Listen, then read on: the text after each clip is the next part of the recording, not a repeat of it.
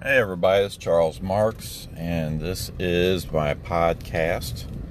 It is June 21st, and this is from my car. And I'm thinking very much about making the podcasts from my car, as I'm a traveling road salesman. And some of the discussions I have and ideas that get hatched and news that I learn, it usually almost always happens in the car. So might be corny, but road people will get it. Wanted to talk a little bit about the brand ambassador program, and essentially this is going to touch on vendors, this is going to touch on reps, and it's also going to touch on the jeweler. The benefit for the jeweler is they get to discover and find new and compelling vendors, usually people who have a presence in the JHJ community, actually almost exclusively. From a vendor, a rep that they already have a relationship with, that they already are spending time with, that is already welcome and allowed and embraced in their store. As opposed to having to tolerate or get put up with, cold call people trying to jam some product down their throat. They get to find about it in a relaxed atmosphere, on their terms, with people they trust. It's smart use of time for the jeweler, and it is a good way for a potential new vendor that is looking for a conversion. And what I mean by conversion is, let's say you're buying silicone bands from, and name a company, any company that sells them, and you get to find out about Lindsay Cooper at Paventine, and her styles are $3 a piece, any size, any design. Maybe you like it, maybe you don't, but this is a way for you to find out about it. And this is a brand that's emerging, for example. It is also a brand that other jewelers have had success with. So we're not reinventing the wheel. We're not taking a big risk. We're sharing information with the jeweler that could benefit them, potentially. So the conversion piece is not to necessarily have a jeweler take on that's something new to them. It's about giving them an opportunity to improve their position on that particular category or item. So stop buying it from wherever they order it from and give this new entrepreneur brand an opportunity and reward her hard work and respect that she's garnered in the JHJ community. That'd be one example. It's obvious for the vendor. The vendor gets a straight line to the jeweler in a very favorable way and favorable lighting. The vendor is going to pay a small residual commission, nothing at all like what a full commission sales rep would earn, because it's not the same level of service. The rep gets an opportunity to earn additional residual income through having some vetted opportunities to present to their customers.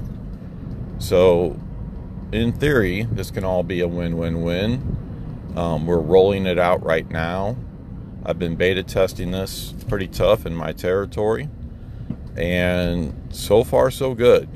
It'll evolve, we'll learn, we'll refine it, but if in the big picture, if we have 20, 30, 40 reps engaged in this, and we have a dozen or 24 different vendors, none of which necessarily compete with each other, then this could be pretty compelling.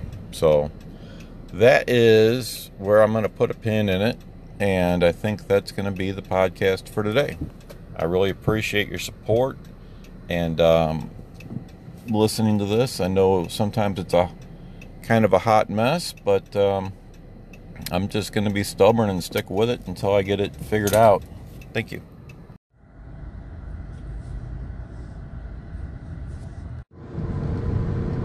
Hey everybody, this is Charles Marks doing a podcast recording from inside my car.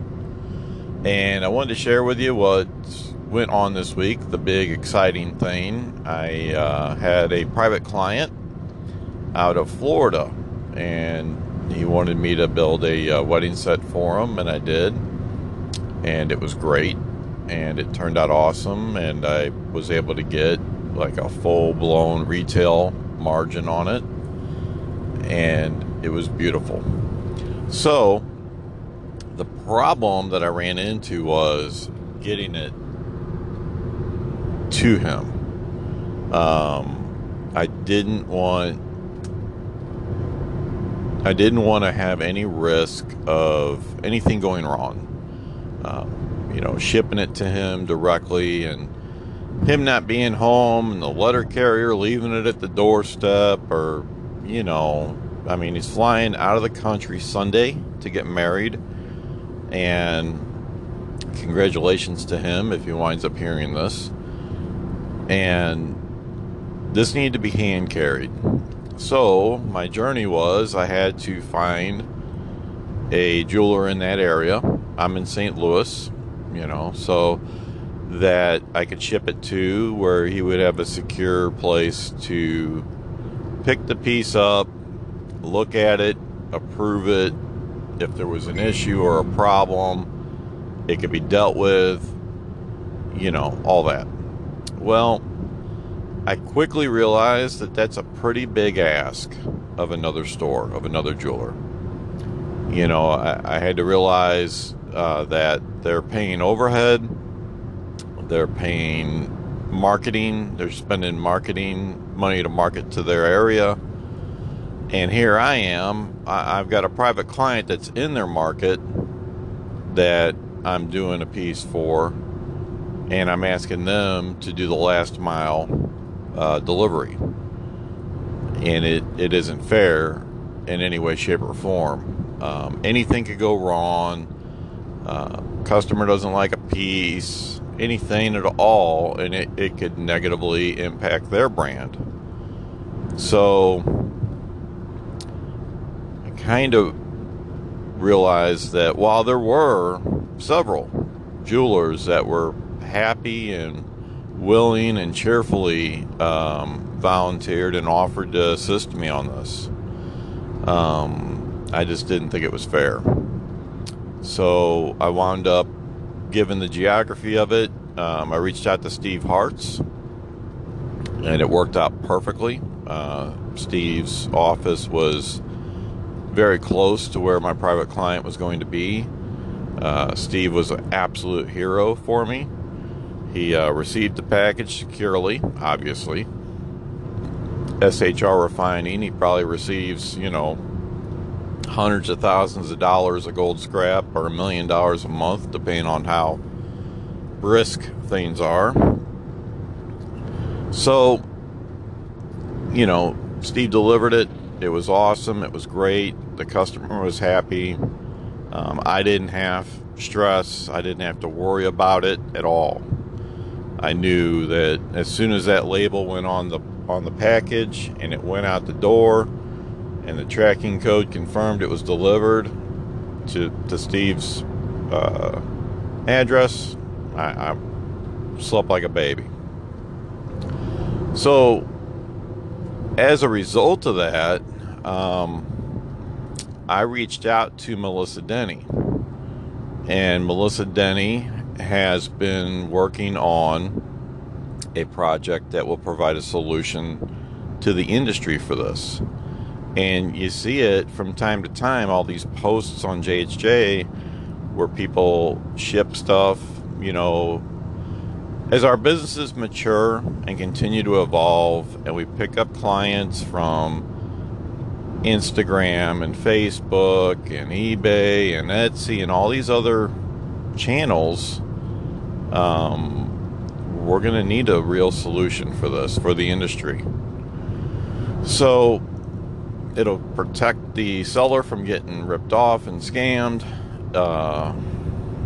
and that's really it. It'll protect us. So, she was kind enough to talk with me about it and let me brainstorm a little bit with her some ideas and things that I learned and experiences she's had and she's learned, and pretty excited about what those opportunities look like and when that solution and that tool gets developed. And so the big things here this week were we don't have to stick to the borders of our 15-mile radius of our door. We can sell to anywhere. We have a network, we have friends, we have family, and if we get referrals from out of state, we can do that. The other thing I want to mention, I was able to get a full-blown, straight-up, full-on retail price for this piece. He was getting a concierge level of service. He never had to step foot in a jewelry store, and as long as it was within a reasonable retail range, it was fine. It didn't get shopped to death. He got his value in time. I was able to give him his time back. So instead of trying to fight and beat out the other dogs and the customers that are going to shop everybody in town against each other, and Blue Nile and James Allen and all these big places that are just down and dirty on the dime, we have that service we can give them. So I think if we can develop that customer base one at a time, it's a clear path of success for us. Thanks again to Steve. Thanks again to Melissa Denny for even putting the idea in my head that was possible. And then thanks again for TJ. And that's who I got the stone from. So that's it. Thank you. Bye. Hello, everybody. This is Charles Marks, and I'm doing another podcast episode from inside my car. I am driving through the wonderful, flat state of Illinois, and I don't know if anybody cares to know or doesn't know, but this is a shotgun state. Hunting with high-power rifles is not good because the place is flat. So, anyway, there's my Cliff Clavin moment for you. What I wanted to talk about today was vendors, with regard to being in the JHJ group. And there's a couple of vendors that I want to really spotlight a little bit here as examples of who to be or how to be, and kind of what's cool and what's not cool. And right off the bat, vendors, this group is not for you. Okay, this group is for the jewelers. The only reason you got through the door is because Aaliyah believed that you were going to be helpful to the community of jewelers. Period. That means you're going to educate jewelers. You're going to be helpful to jewelers. You're going to be assistant to jewelers. And that is your giver's gain opportunity. Yeah. So right off the bat, I want to talk about Danny Farah, A&A Tool and Supply, and Gabriel Sepp. These guys have really modeled a clear path for other vendors to follow.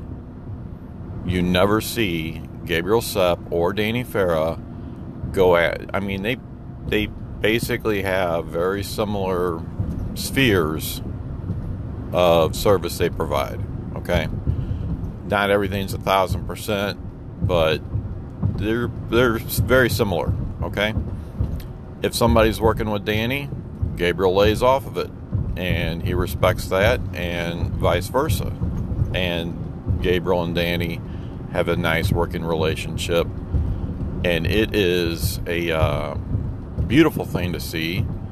It is inspiring, and it is a model for us to follow. You know, if another vendor does something similar to you, and you're a vendor and you're lucky enough to be in the group, and you take an adversarial posture or approach to that vendor, you are making a mistake. You're putting yourself on thin ice with the group, and I guarantee you it's noticed. So the other team, I guess I would like to speak to, Peter Spector,